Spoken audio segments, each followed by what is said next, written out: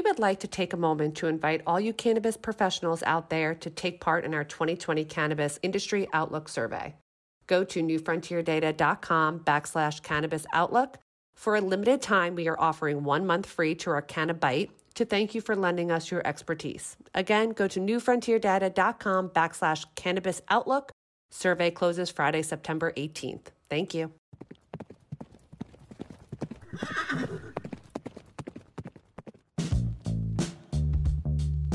Welcome back to Canna Week, brought to you by New Frontier Data, where we deliver the week's top headlines in cannabis and hear experts weigh in on the impacts these stories are having on the industry. I'm your host, Heather Wickline.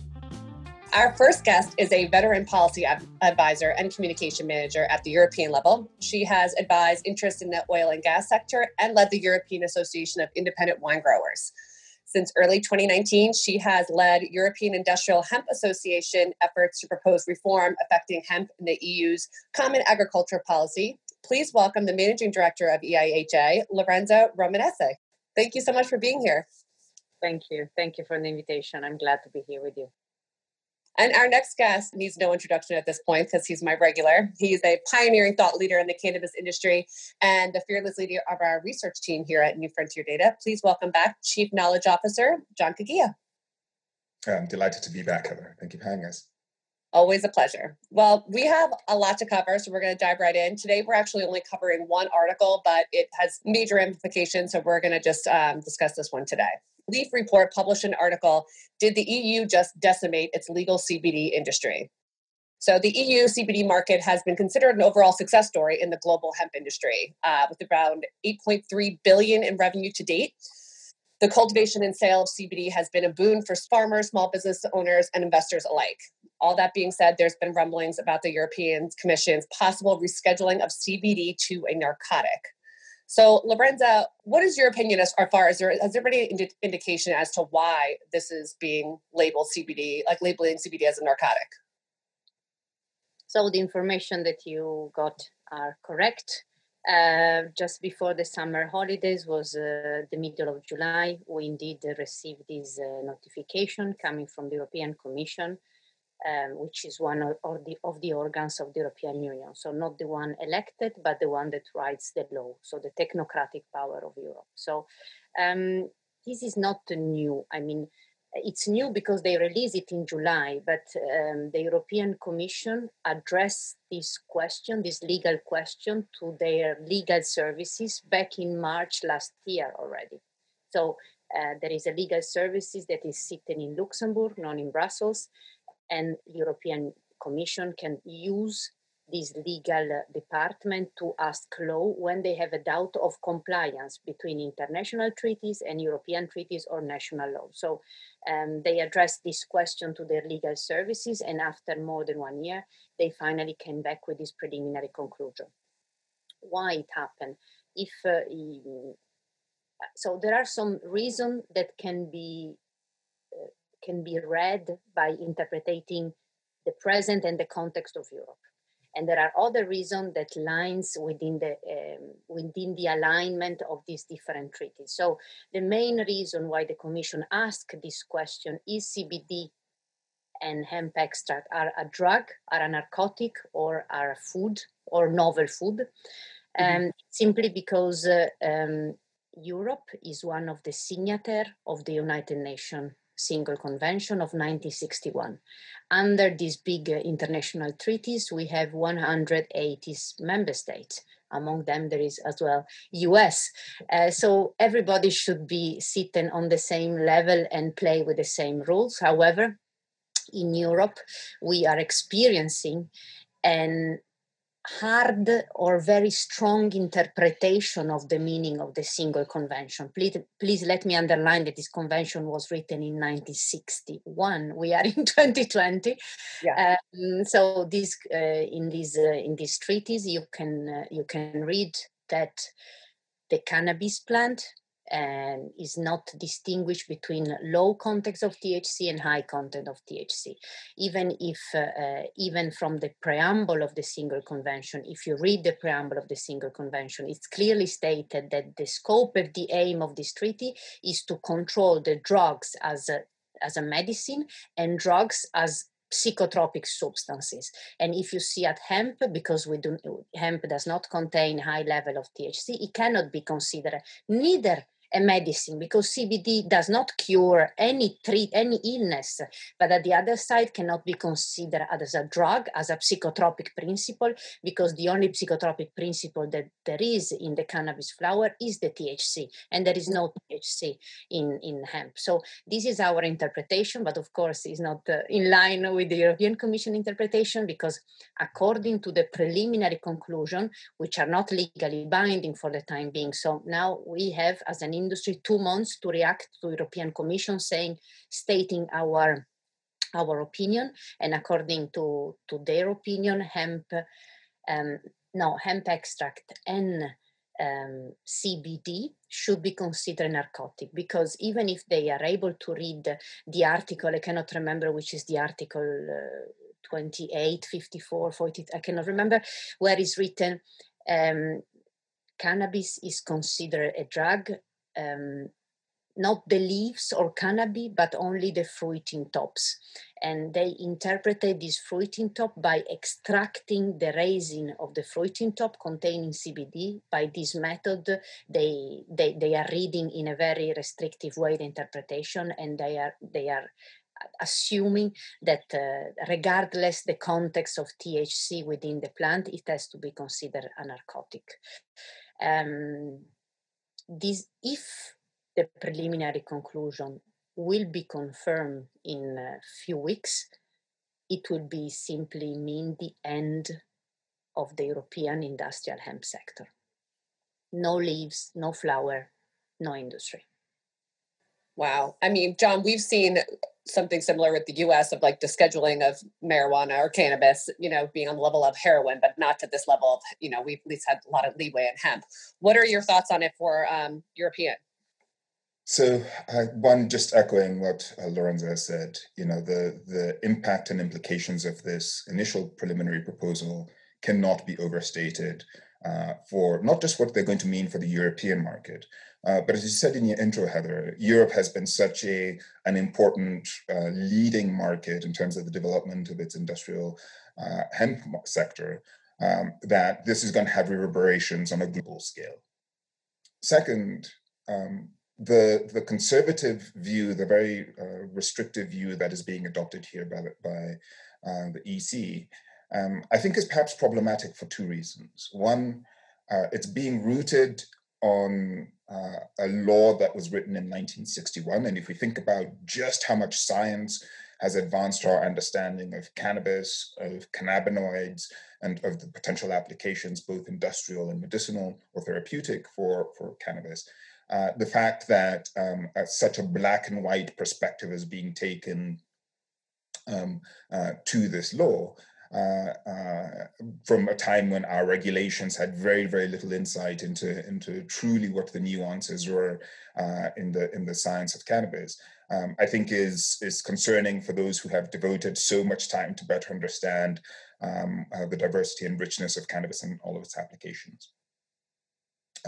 Second, this is part of perhaps one of the things that's really unique about the hemp sector, or the broader cannabis writ large sector as an emerging aspect of our economy, is even at a time when we're seeing all of these extraordinary and extraordinarily high potential applications for the plant and all of its derivatives, there's still some really fundamental issues on the regulatory side that needs to be addressed.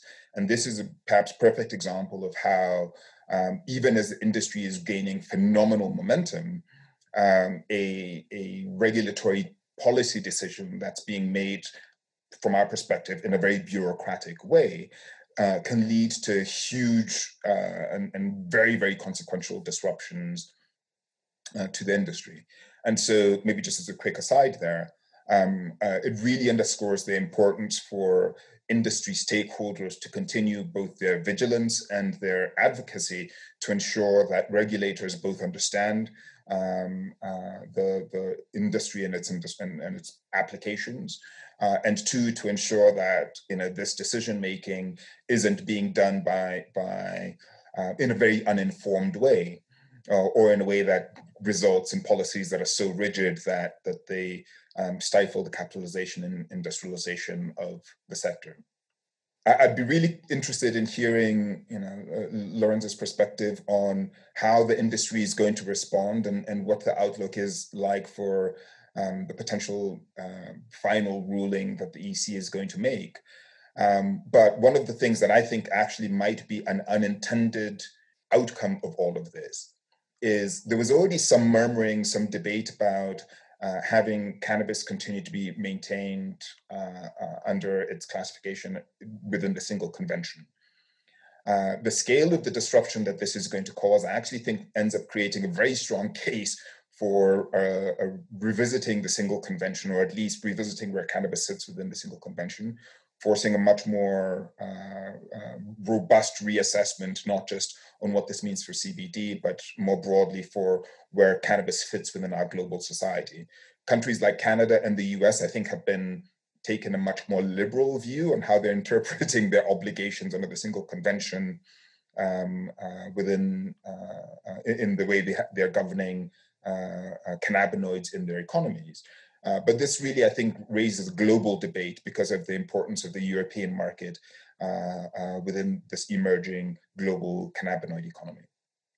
Yeah, I would like to react on what you said. Just the last sentence when you said that Canada and US took a liberative approach during the debate. That's not what we know. I mean, the information that we got from UN is that especially US is sticking to a very stick position when it comes to the scheduling of THC. On the contrary, I fully agree with you. When you are at home, you do whatever you want with hemp, but when you are in the venue of discussion, I'm not saying that my continent is the brave one, because we never speak out loud, absolutely not. But even if your conduct is very good and you are increasing the use of hemp and the application and the manufacture and the supply chain, according to our information, there are few countries, not only US, but as well Russia, Nigeria, Mexico, that in the last informal exchange during the summer, they took again a kind of strict position when it comes to the decision of the scheduling THC. If you think that CBD was invented, it was discovered in 1964, I mean, not even when the convention was written. So we should go under a complete revise of this treaty. But there is 180 member states to agree on it, and there is no an easy consensus to find.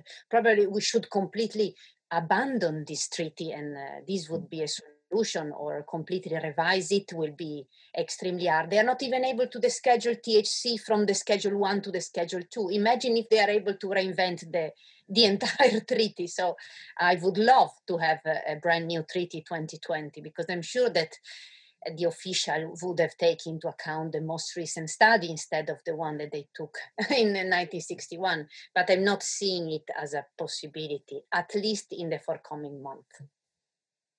And just to clarify the point that I was making, it actually was not that the US and Canada or other countries that have liberalized domestically their policies are advancing that change on a global basis.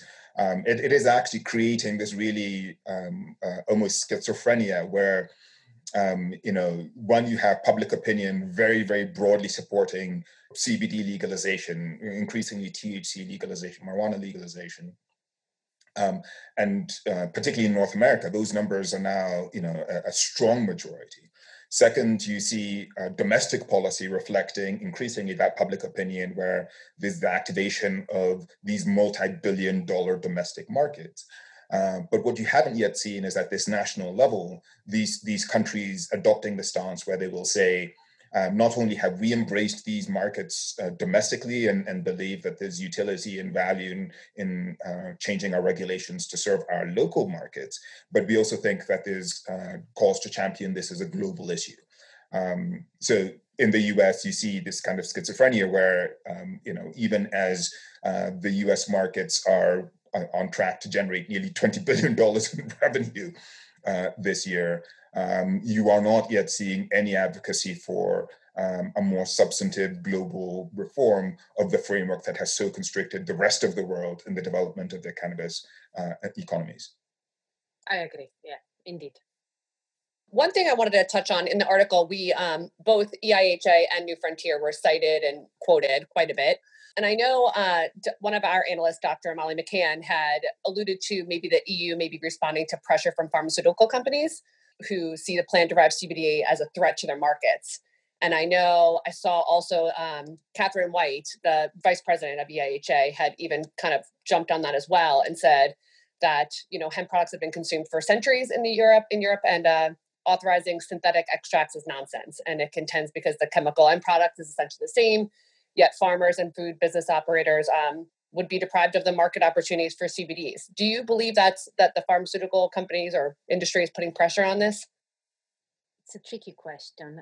It is, but I feel like it was brought up twice, and it was kind of hit home in a couple places. So actually, honestly, I don't know. I don't know because I haven't seen any lobbyist, or I never met one of the lobbyists of the pharma industry. That there are plenty here in Brussels, but they never show up physically with me, so I cannot state I met them and the answer is yes. Yeah. What I can see is whenever you want to use hemp, you are affecting some business. If I want to create paper coming from hemp, the traditional paper industry cutting trees are not happy with me. If I want to build with hemp, the CREAT market is not happy. If I want to produce cosmetics or food, there are other interests that are affected. I mean, it's a matter of changing the history, so it's a matter of battling a little bit, and I'm sure that hemp is here to stay, and we will find our right place in Europe for the time being, especially because we are in line with all the Commission policies that have been published, the Green Deal, the sustainable policy, the biodiversity regulation, etc. So we are in line with what Europe is asking. What I can certainly say to you is that a role in this decision has been played by member states. Member states in Europe have big power when it comes to protect the human health, because there is a principle in Europe that there are some fields where member states are 100% autonomous on what they are doing, and this is the case of health and consumer protection. So we are seeing in Europe, like I'm sure in US, in Canada, and everywhere in the world, a popping up of hemp products. Some of them are well manufactured, some of them are a little bit less, because by being an El Dorado, is one of the agricultural crops that has experienced the highest increase in the last 10 years. So there is a lot of newcomers into the market. And when you are new into the market, you commit mistake. This is normal. So the quality of the product in Europe is shaking a little bit because of new people coming into the market that are not very aware of extraction or of the legal obligation of the correct label that they have to state, etc. And this proliferation of new actors has a double consequence. So a little decrease of the quality of the product, but especially it's the fact that we have a lot of CBD and CBD derived product everywhere in Europe, because we started with CBD oil, and now if you walk in Europe, you can say candle made with CBD, t-shirt infused by CBD. So we are kind of exaggerate because CBD is kind of everywhere, and member states do not like this proliferation, seems to be uncontrolled proliferation of CBD derived product.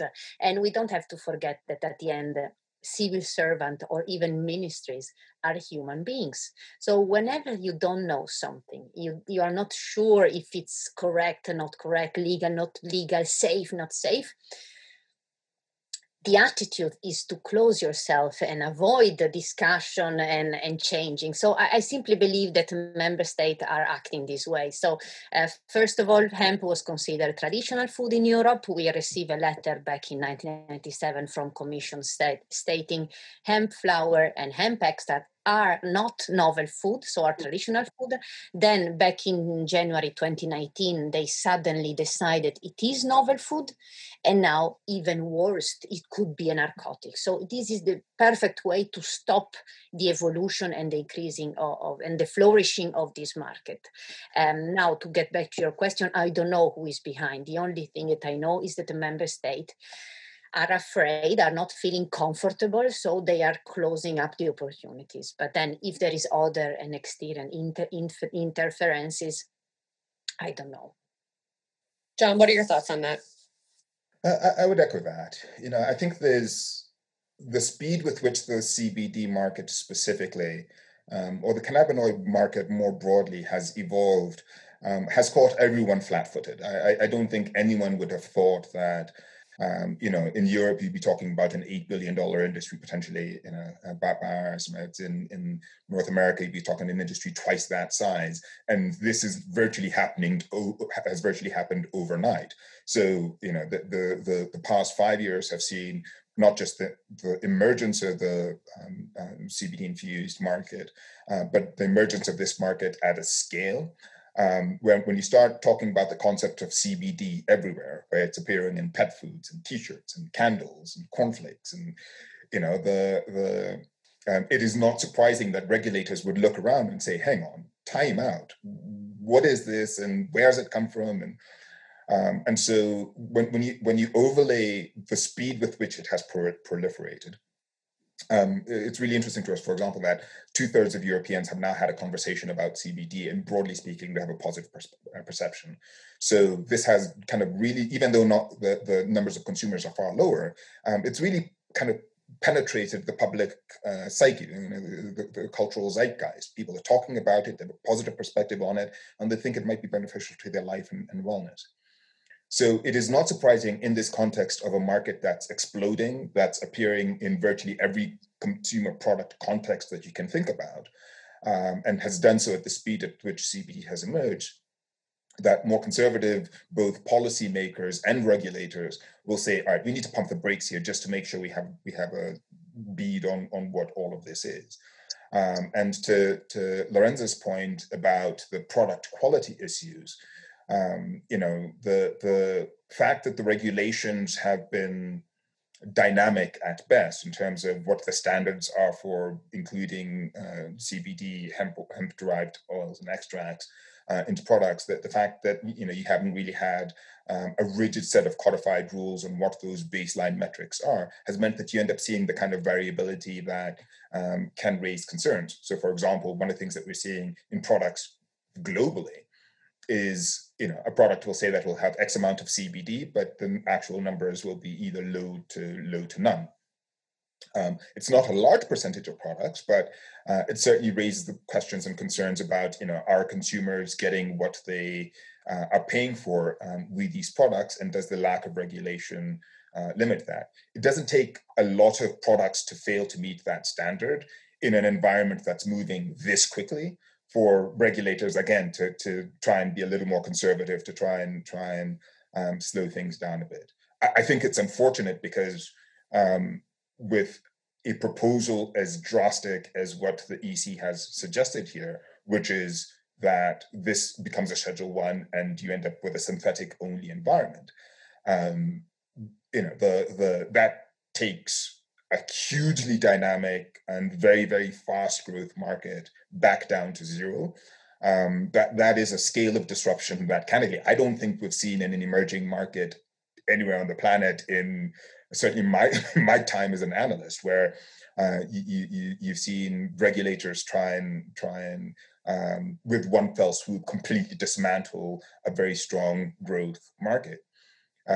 But one can understand some of the reservations that might be borne by the speed at which the market is growing.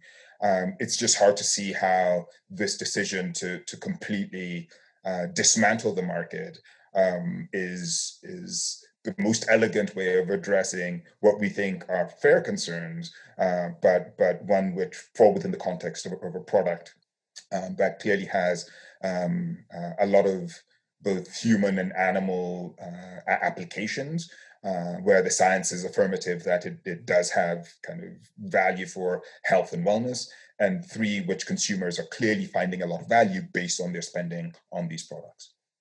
Right. Well, we are almost out of time. So, Lorenza, I'd love to wrap it up to hear how EIHA intends to respond to all this. Yeah, so I guess since the next morning, because we have not slept so much that night, when the preliminary conclusions were out, we established some action in Brussels. First of all, we alert the European Parliament. The European Parliament is the elected body of Europe, and we ask the European Parliament to finally play a role in this field, in this topic, and especially to address their concern directly to the European Commission.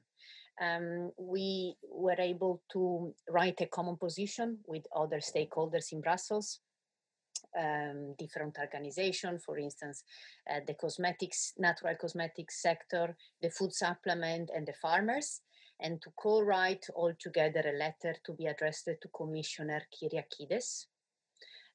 Of course, we address all our legal opinion, legal statement to the DG Sante, who is the ministry responsible for this decision.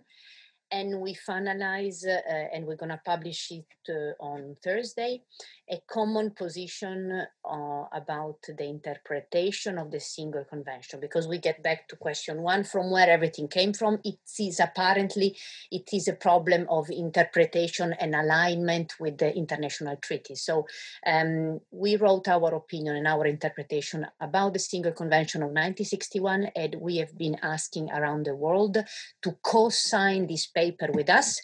And I can tell you, even if it will be published on Thursday, that we collect 13 signatures coming from China to Mongolia to South America and to US, Canada. So we will present a common position paper. The industrial hemp sector will speak with one voice when it comes to single convention, to show the way in which they should behave as well. I mean, the 180 member states, they should speak together and come up with a solution, because the vote has been postponed 3 times already. And so all this action, of course, we inform the press, and we try to increase the pressure on the European Union institution by speaking out loud, using the press and our media partner to support and to spread our press release. Of course, the preliminary conclusion were released at the middle of July, so it was a tough period for us to find MEPs ready to sign. But fortunately, we have a lot of signature for the time being, and then we were able as well to have finally a personal meeting with Mrs. Kyriakides, the Commissioner of Health, because according to my interpretation, CBD, by being a traditional food, a novel food, and then narcotic, it has to deal with politics. At least a little bit. So that's why we're very keen to meet the commissioner. She's the expression of the political power of whole health-related topics in Brussels.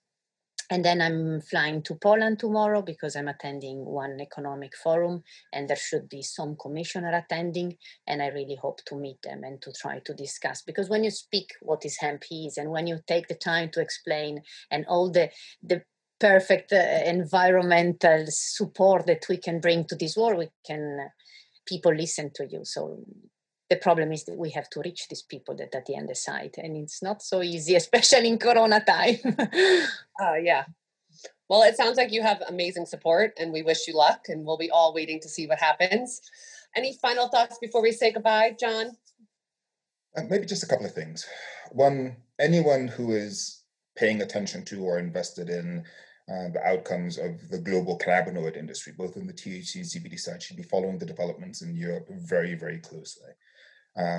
This is the type of regulatory rulemaking that could potentially have hugely consequential implications, not just for the European community, but for the emergence of the global cannabis industry. And I think really important to understand and follow closely both how this decision is evolving, but also how the stakeholders are mobilizing to champion the cause. Two, for stakeholders in Europe particularly, if ever there was a time to mobilize in kind of in advocacy of this industry, now is the time, and the clock is ticking. As Lorenza said, you had a 2-month window since the initial preliminary proposal, and so this is not going to drag on for much longer. And so the window in which to galvanize, to mobilize, and to champion the cause is narrow and close, and the time is now to do it. And then third, for at a time when it is clear that there's a tension between hewing to the legacy regulations, legacy laws that define the way cannabis is governed in our society, and given the scale of both health, environmental, and economic challenges that we now face as a global society, a really important time to educate those who are engaged and educate those who may not be paying attention on where hemp specifically can sit as a catalyst for better human and animal health, for better environmental solutions, and for economic growth. Because I think part of what is just influencing some of the politics, as Lorenz intimated, is just a lack of understanding of the potential impact that hemp can have. And when we say that we think hemp is arguably the most versatile crop in our agricultural economy, that's not hyperbole. There's a reason why it is being used for everything from bioplastics to building materials to nutraceuticals to supercapacitors. And across all of those applications, yes, they're going to be hugely disruptive to the existing markets, but there's also enormous potential for growth there.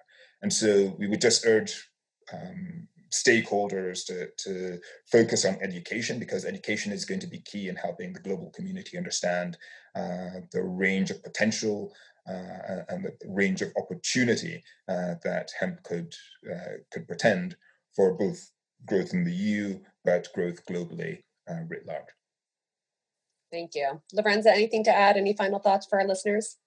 So 2 small points from my side. I fully agree with you, John. I mean, we have in our hands a better future, and I deeply believe that hemp can play a key role within the next farming model that we have to propose, because I hope that we all agree that the way in which we farm is not sustainable. So we should slightly change it. And the way, and then we have another major pillar, which is the decarbonization of the manufacturing sector as well. We have to tackle this issue. And there is the lack of food in the rest of the world. So there is a lot to do. And we as EIA, we welcome the European Green Deal that was released with the presidencies of Mr. van der Leyen, the President of the European Commission.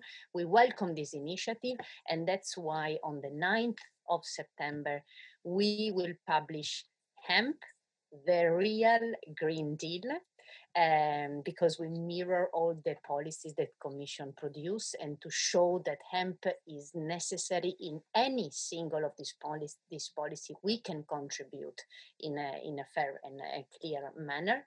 Second point is, in order to, what I believe is that education is a key stone. You are right, John, but it takes time. Something else that could be in our favor could be scientific based replies.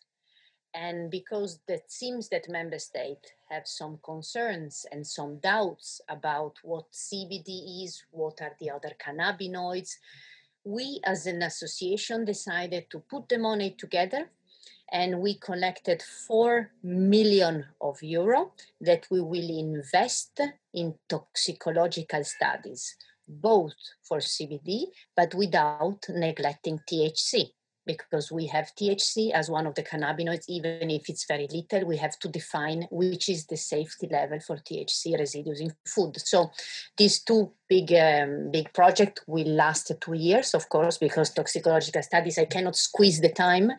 But it will be a major step forward for the European industry, because we will provide scientific reply to member state and to Commission. Now the game is what we're gonna do in the meantime. But another last point that I want to push forward is that in the meantime, we thought that could be quite wise from our side to develop some self-regulatory standards coming from the industry. So to secure the market, to make sure that what they buy, what the consumers buy is in the product that they are consuming, we're going to write some basic standards, and we hope that all the industry and all our companies, of course, our member, yes, but I have only 300 members in Europe. There are much more companies, but we hope that everybody will follow these standards. It will be a self-regulatory approach, of course, nothing is imposed, but we believe that it could be a strong signal to send to member state and to commission in this tricky period. Right. Well, thank you so much. And thank you both for joining us today. And thank you to our listeners. Please be sure to like and subscribe to the podcast. And you can find this news story and more on New Frontier Data's Cannabis Insights Daily. I am your host, Heather Wickline, and I will see you next time.